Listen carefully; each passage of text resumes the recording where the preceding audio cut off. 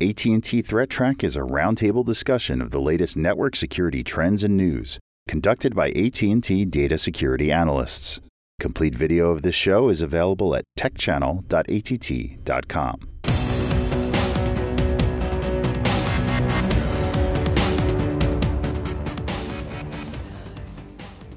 Hello, welcome to AT&T Threat Track for October 26, 2016. This program provides network security highlights, discussion, and countermeasures for cyber threats. We're joined today by Jim Clausing, who amazingly is here on the couch with us. Great to have you here, Jim. How are you doing? It's good to be here. Fantastic. It's always good to sit on the couch. Yes. It's a pretty good couch. We've also got Stan Nurilov, frequent contributor. How you doing, Stan? Doing pretty well. Staying awake, doing the flare-on challenge. That's been Is that going along well? Yeah, I'm almost done, but not quite. I can see the end of the tunnel. Cool. Well, good luck with that. I hope you do well. And Manny Ortiz. How are you doing, Manny? I'm doing good. So I heard some of you guys went to the AT&T security conference. How did that go? It was good. It was very good. Very good. It was a good conference. Good attendance at the conference. I think it's, if I'm not mistaken, probably one of the highest number of people attending the conference this year. So that's great. Good and material. Hopefully a few more viewers as a result of that. So if anybody's watching, glad you could join us. Did you guys have any favorite talks while you were there? Well, Brian, I thought, did a really good talk. It was good to see him yesterday. One of the advantages of being out here, get to see Brian, got to see John, although he's not on the show today. But Brian's talk, I really enjoyed. That was Brian and Jason Porter, I think? Yes. Yeah. Yes. Yeah, I'll have to Brian catch and this Jason recording Porter. of that. Yeah, all the recordings should be up eventually, I believe, on the Tech Channel site someplace. Great. I'm Matt Kaiser, and let's get into our first story here. And Stan, we have no shortage of stories about the Internet of Things, and it sounds you've got a pretty interesting one here for us. What can you tell us? Yes. So Krebs had an interesting article, as he usually does, about a new type of malware that's being observed on IoT devices. Now, we know in the past few weeks and maybe even months that a lot of these IoT devices have been used for DDoS attacks. And some notable DDoS attacks recently were even attributed to botnets that are made up of IoT devices. In this situation, Brian Krebs was collaborating, I guess, or with a researcher, security researcher, who has some honeypots out there that pretend to be these IoT devices. And he was able to observe a new type of malware being deployed against these devices. So this would be like a proxy type malware. Okay. So the specific type of proxy that it allows is a SOX proxy. And it looks like these devices, once compromised, are being sold underground in underground forums for sale for people to basically connect to them and do some, whatever it is that they do through an anonymous proxy service. So now you have, thousands of these devices that are basically acting as proxies for this hidden network, allowing bad guys to do, browse the internet semi-anonymously for them. One interesting thing that this researcher did is he installed some sort of like a man-in-the-middle type software. So he was able to see exactly the kinds of websites that were being frequented by these people who buy these proxy services. And he saw the standard criminal type endeavors, credit card checking of websites and other kind of fraud activity. So a very interesting spin on using IoTs for that. This is not a new type of malware by any means. I think we've seen that before in Windows and even I think Android devices as well. There was a strand of malware maybe 2 years ago called Not Compatible, Droid Not Compatible. Even longer ago. Yeah, 3 yeah. or 4 now. It feels like it was, sometimes it feels like it was just yesterday. But it's interesting to see how the evolution is being made. So Windows, then mobile, and now IoT. The bad guys are keeping up as usual. But everything old is new again. Yeah. The stuff that we saw hitting the PCs years ago now come back around to the IoT devices. You think it's just a matter of now there's another open, I don't want to say open market, but open source of exploitable boxes, then the people who are doing that same technique over in one area say, well, hey, now I can do it over here. It worked before.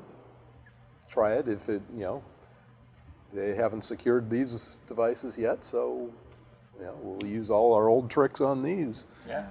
And I haven't looked into this specific malware to see how it works, but I know when I looked at Droid Not Compatible, it was actually a strand of malware that evolved from a Windows version. Exactly. Called LuckySec or something like that. Something like that. So it was an evolution. And here, I don't know if it's the same or similar, but obviously, like we said, the market is there for these anonymous proxy services. So did they say how this business model works? The guys, I imagine they compromise the box and they set up a set of credentials specific to that box, and then they sell off that set of credentials on the underground. I imagine there's some sort of way of making people pay for these compromised boxes. I'm not sure exactly how it works. I'm sure there is some sort of a way to authenticate the bad guys into the proxy and maintain some sort of a database of who the customers are. I'm sure that exists there. Even just thinking about like the Mirai source code release that you guys looked at, even looking at the components of that source code, you could see there was like a database component and an API component that allowed other, bad guys to use the assets. So I'm thinking it's something similar here, but I'm not sure exactly. And, it just reminds me of the Terracotta VPN. You guys remember that paper? Yes. Where they actually set up their own Active Directory server somewhere on the internet so that they could use that for authenticating all of the endpoints that they'd compromised, which was kind of interesting. All right. Well, that's really interesting, Stan. Thank you for that. And actually, we're going to segue right into one that Jim brought to us, which is actually pretty similar. It is very similar. This one is S-Showdown proxy. It's SSH. It's actually an old vulnerability. It actually was a CVE 2004-1653. Basically, it's taking advantage of a feature of SSH. If you use the -L or the -D, you can set up port forwarding. And essentially what it does is it sets up a SOX proxy. And as long as you know the local port, you can redirect through an SSH tunnel to wherever you want. Well, this Showdown is taking that old vulnerability and using it against IoT devices. So, is it a brand new vulnerability, or is it just, again, new population for an old vulnerability? It's new population for an old vulnerability. And according to some Showdown estimates, maybe 2 million or more IoT devices are vulnerable to this. But it's it's based on default credentials again on these IoT devices, the ones that instead of just using Telnet, the ones that use SSH still often have default credentials. So, if you've got the default user ID and password, you can set up this port forwarding, this SSH, or the SOX proxy through the SSH tunnel so that you can hide your traffic as if it's coming from this IoT device. So, then they can go out and sell this to people who want to hide where they're coming from. But, and there are all kinds of candidates, folks who might want to buy something like that. Sure. To hide their, some less nefarious than others, but but it's again, this could all be stopped if these IoT devices weren't exposing SSH and Telnet, or at least not exposing them on the internet-facing interface if they've got multiple interfaces. If you didn't have default passwords or even default user IDs, if you could change those, these aren't that hard. These problems aren't that hard to solve, but it's all the same problems that we've been talking about on the Internet of Insecure Things for the 2 or 3 years that we've been talking about it on the show. Yeah. And but it was interesting. This one is SSH, and this story came out in the Security Affairs blog maybe 2 weeks ago. Mm-hmm. So I was wondering if anybody, having read that, was starting to scan for this more or not. So we took a look at the traffic that we're able to see, and there really wasn't any unusual uptick in the traffic. We have the normal ups and downs in the traffic, and I actually this chart is 30 days, but I had looked at 180 days, and it was the same. There was some periodicity to it, but it was the same kind of even level of traffic. Having said that, on my home system, I monitor everything on my home network. So on this past Saturday, the traffic on my home system, SSH was 70% of the scan traffic that I saw, which was huge. I mean, that's what we've been seeing in Telnet for forever. But Telnet was a distant second on my home system, and I don't know why somebody was scanning my particular network or whatever. It didn't show up in what we were seeing on the internet in general, but I thought that was interesting. After months of 23, and then for the last month or two, 23 was number 2, we'll get to that. And SSH was number 3. Just that one day, SSH jumped up to the top by 2 orders of magnitude. Now, were you taking a look at the payload or whatever they were attempting to do afterwards? No, okay. Because it was all blocked. Okay.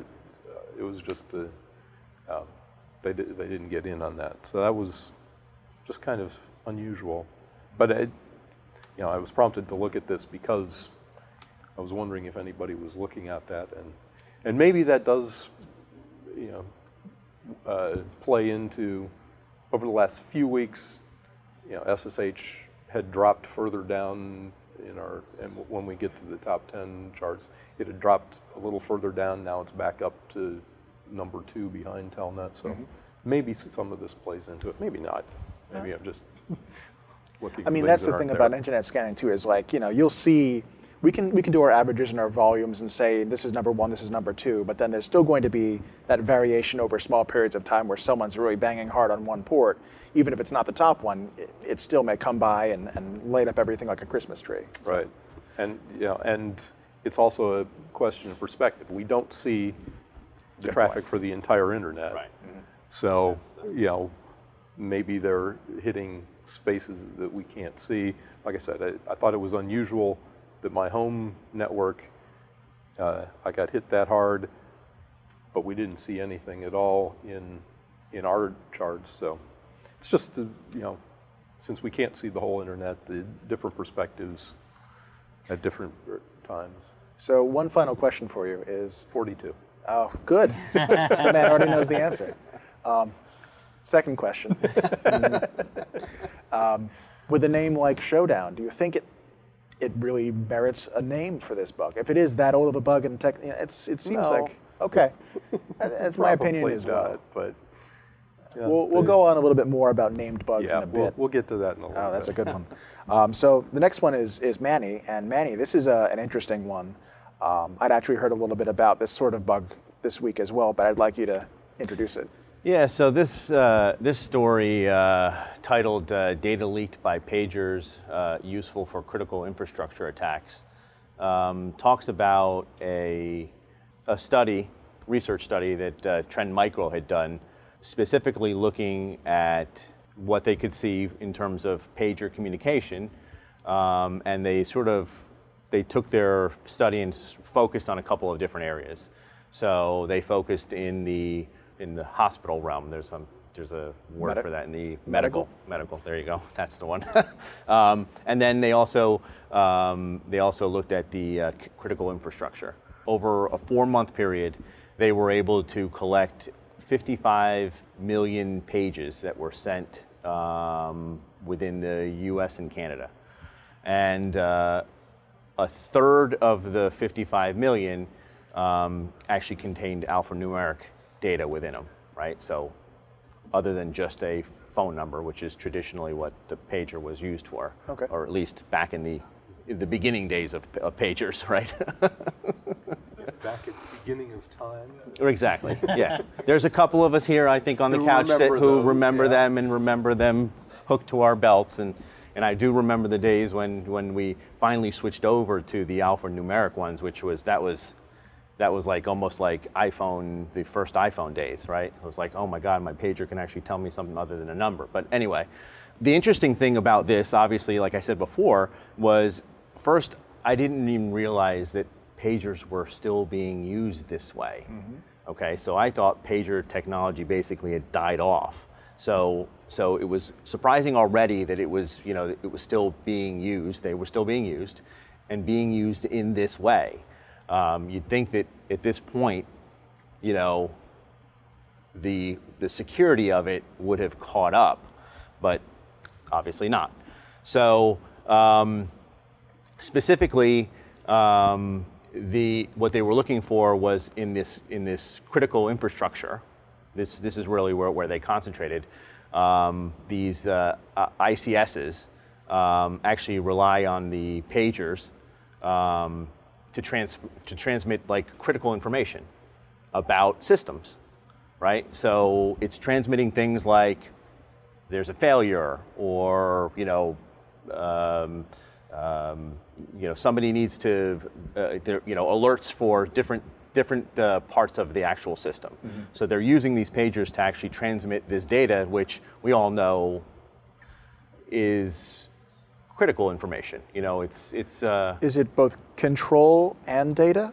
Is it both? I mean, is it commands from a controller to say, flip a switch on this ICS device, or is it more like status messages coming back? From what I understand, it was more like status. It was status messages, so telling you things about things that were going wrong. So there Alerts. weren't right. So there were basic alerts, but within the alerts, because we're talking about alphanumeric, within the alerts there was quite a bit of information that was being leaked, right?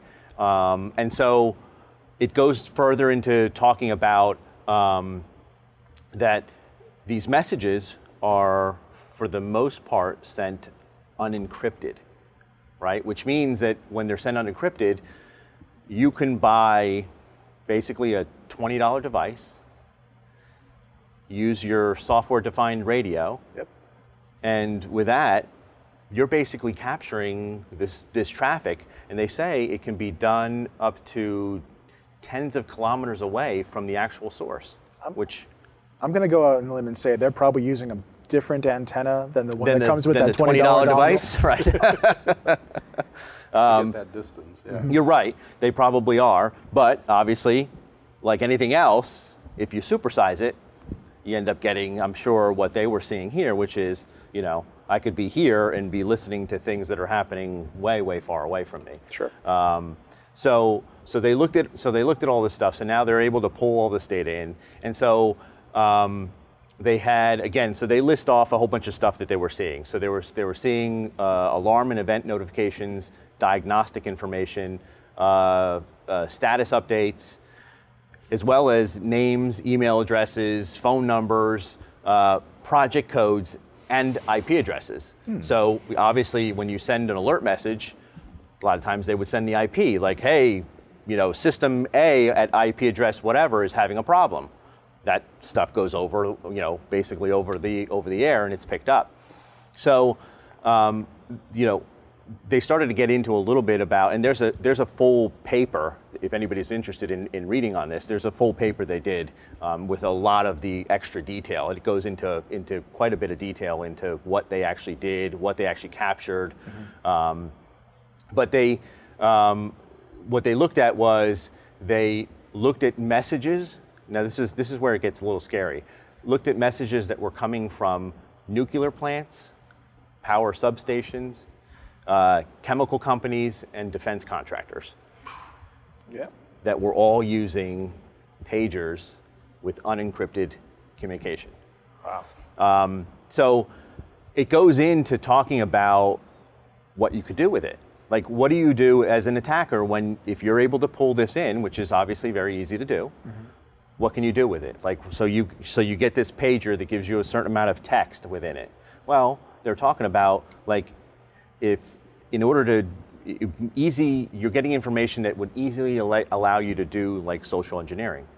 So if you know that this nuclear plant just got a message about some failure, it's easy for you at that point to send an email in, right? A spam email with some attachment that has information that you now picked up as part of the pager. You can use a real machine name, a real IP address of that machine. The time that the fault happened. The time that the fault happened, exactly. So all those pieces of information we all know. Any bit of information that gets you closer and closer to the truth in that email makes it a lot more believable for somebody to click. Absolutely. Makes it much more likely though. You can use it also for, like physical, being able to show up at the same time. Show up at the, we had this fault, I'm here to help fix it. Exactly. I'm just going to plug this into your network. Just let me in. Oh yeah, how could this guy possibly know that we had a failure in this exact system? Unless he was really the and guy I'm wearing who's supposed to fix it. I'm wearing the right colored overalls to get in. Sounds like a movie. Right. So yeah, that's really interesting stuff, Manny. It's kind of weird and coincidental, but there was a SANS webinar that came out this past week, Intro to SDR Projects, and it talked about these very cheap $20 devices you can hook up to your laptop, and a couple of the different applications. And pager networks were actually on the list of things that were mentioned. Now, the instructor, Larry Pesci, made it very clear there are certain things that you can do that are legal, and there are certain things within your jurisdictions that are absolutely not legal. Right. And pagers are one of those things you should probably not be mucking about with. But for those who are interested in SDR, there's a couple projects that are really kind of cool, like tracking ADS-B signals off of airplanes. It's probably the easiest one to set up. You fire up some software, plug in your dongle, and it shows you the locations reported by all the commercial aircraft in the area. And their heading and a little map, so you can see planes. And it's kind of neat and gratifying to be looking at your software and watching a little digital plane tick, tick, tick overhead your location, and then watch the same plane going overhead. It's kind of cool. So. Cool and scary. Cool and scary. Well, that's the thing. The space of SDR is definitely growing. And there's going to be a lot of old legacy systems, like the stuff we're talking about, that no one ever thought you'd ever get a receiver or a transmitter for because they were so specialized or because they were so expensive. Right. And now that SDR is getting cheaper and cheaper, I think there's going to be a lot more of these sorts of flaws that are going to get exposed on old systems. Yeah. So. And it was always the case,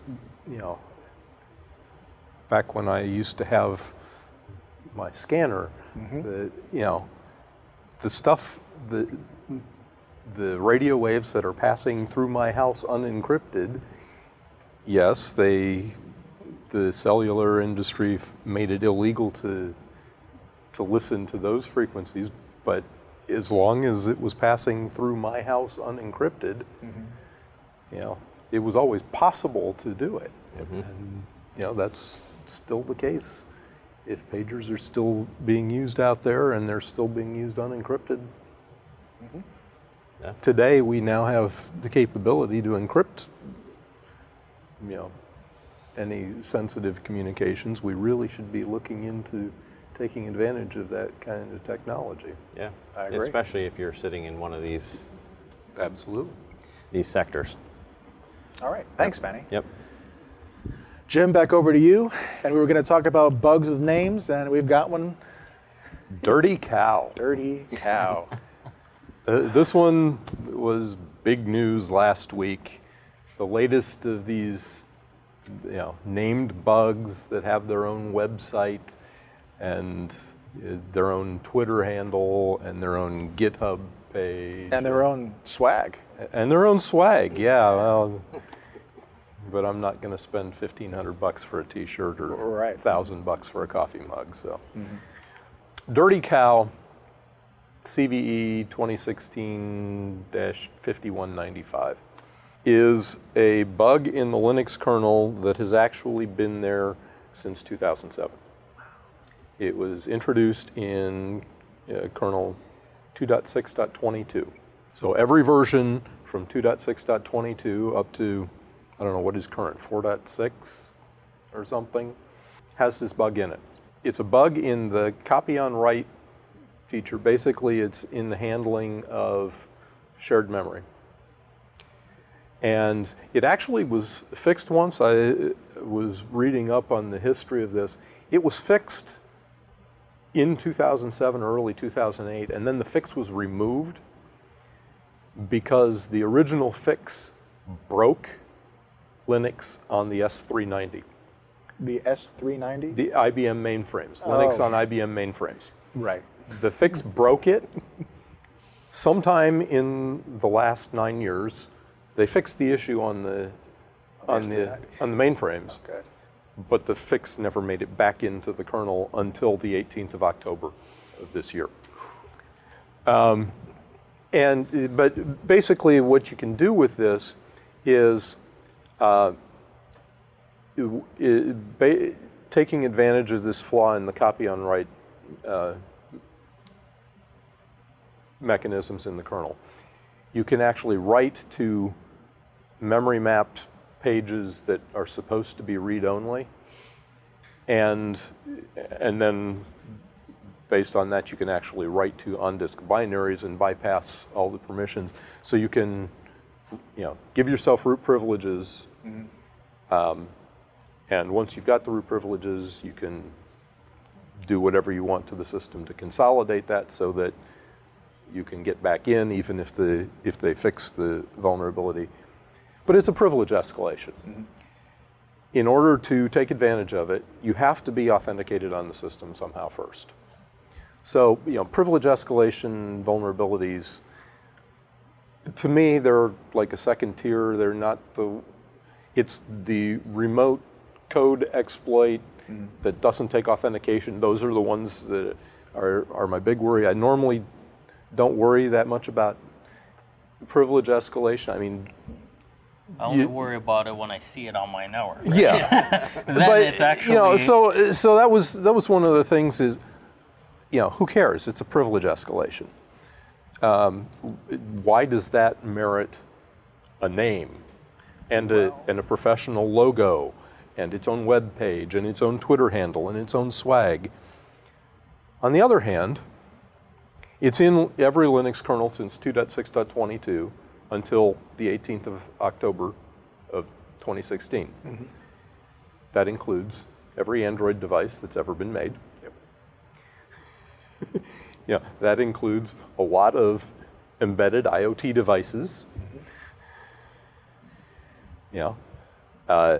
So if you can get this exploit into an app that you can get onto people's phones, you can then root the phones and have control, complete control of their phones or their tablets or, their in-car entertainment systems or, whatever is based on Android. So, on that note, it is kind of important, but I don't know that it merits a name. I get real tired of these exploits getting names that don't really deserve them. And in fact, even the guys who created the page, dirtycow.ninja, is the page for the Dirty Cow vulnerability. Even they said they don't think that exploits deserve names, but people had done it before, so they did it too. Well, it does make it easier to talk about the vulnerability than, remember. CVE 2016. So. Yeah, I mean, we're still talking about shell shock, and that's been right. a year or two ago. I don't even remember when that was now. I thought I read somewhere that they may have found this floating around in the wild. Did you see anything on that? Well, there was a proof of concept that was released when they created the page. There is now some rumblings that there actually was an exploit embedded in some sort of an HTTP thing, whether it was dropped via drive-by or whatever.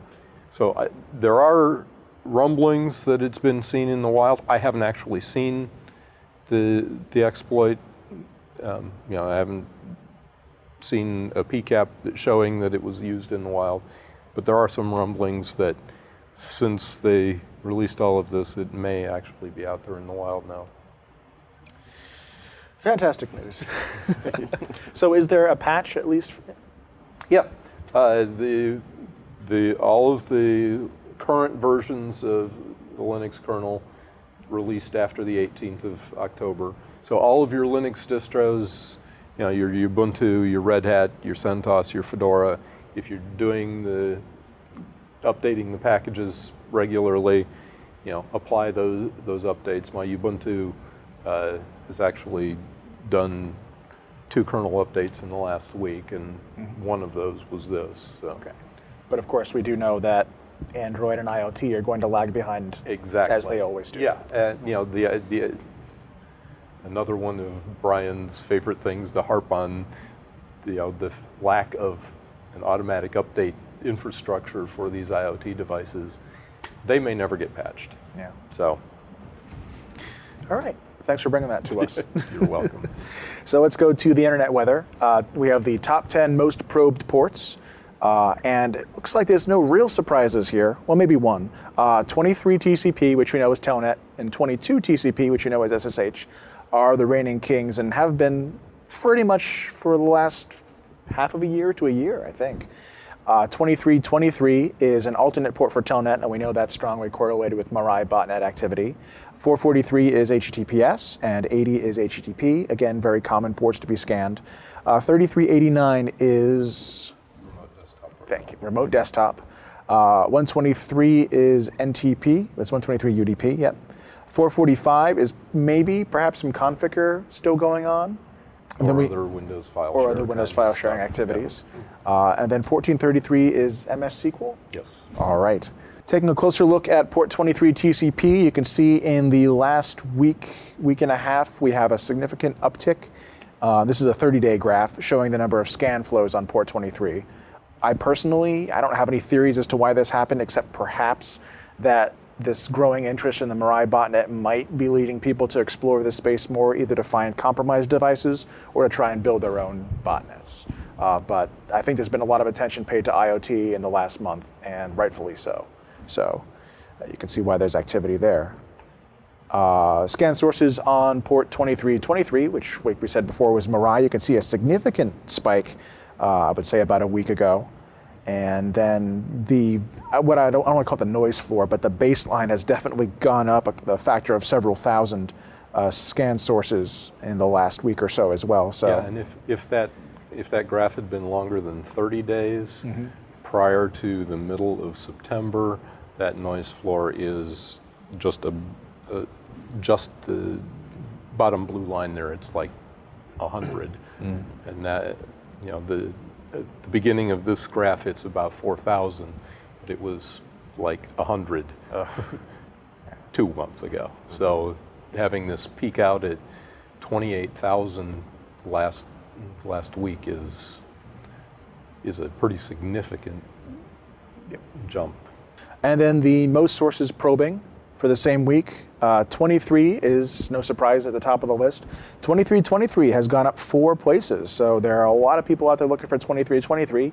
Maybe we can use that as an indicator of the Mirai botnet's growth, or conversely, interest in the Mirai botnet itself. Well, and with the source code out there, folks can be building their own variants on it now too. That's very true. We know of at least one interesting variant. There was like a P2B one that I was reading about maybe last week. Yeah, but I'm sure there are going to be more modifications, just the same way we see with any major malware source code release. 445, holding mostly steady. A couple of ICMP type codes in there. Most of these have to do with failures to resolve, although there is some ping in there. 80, no surprises. We still have a significant amount of scanning on that. 22 TCP is SSH. I'm actually surprised it's that far down on the list, but I guess it's just relative to the amount of traffic we're seeing for these other IoT botnets. And then 21 TCP is FTP, which is kind of interesting, notable. There's only one major active command that I'm aware of that's using FTP, and that would be that photo.scr. Do you know the one I'm talking about? there is a virus or something that's maybe spreading through FTP? It's a cryptocurrency miner. Cryptocurrency. Yeah, I think we're familiar with that one. All right. And that's the show for today. Thank you for joining us, especially to the new viewers that may have joined us from the AT&T Cybersecurity Conference. Welcome. If you'd like to get in touch with us, you can email us at attthreattrack@list.att.com. You can find AT&T Threat Track on the AT&T Tech channel, on YouTube, and also on iTunes. You can find us on Twitter. Our handle is @ATTBusiness. So thank you, Jim, especially for making the trip all the way out here just to be on the couch with us. It is always nice to be on the couch with you and not just be a disembodied voice. I bet that feels pretty good to not be a disembodied voice. Stan, thank you for joining us as well. Thank you for having And Manny, thank you for joining us. Absolutely. I'm Matt Kaiser. We'll be back next week with another show. Until then, keep your network safe. The views expressed on AT&T Threat Track are those of the participants and do not necessarily represent the views of AT&T or any other person or entity.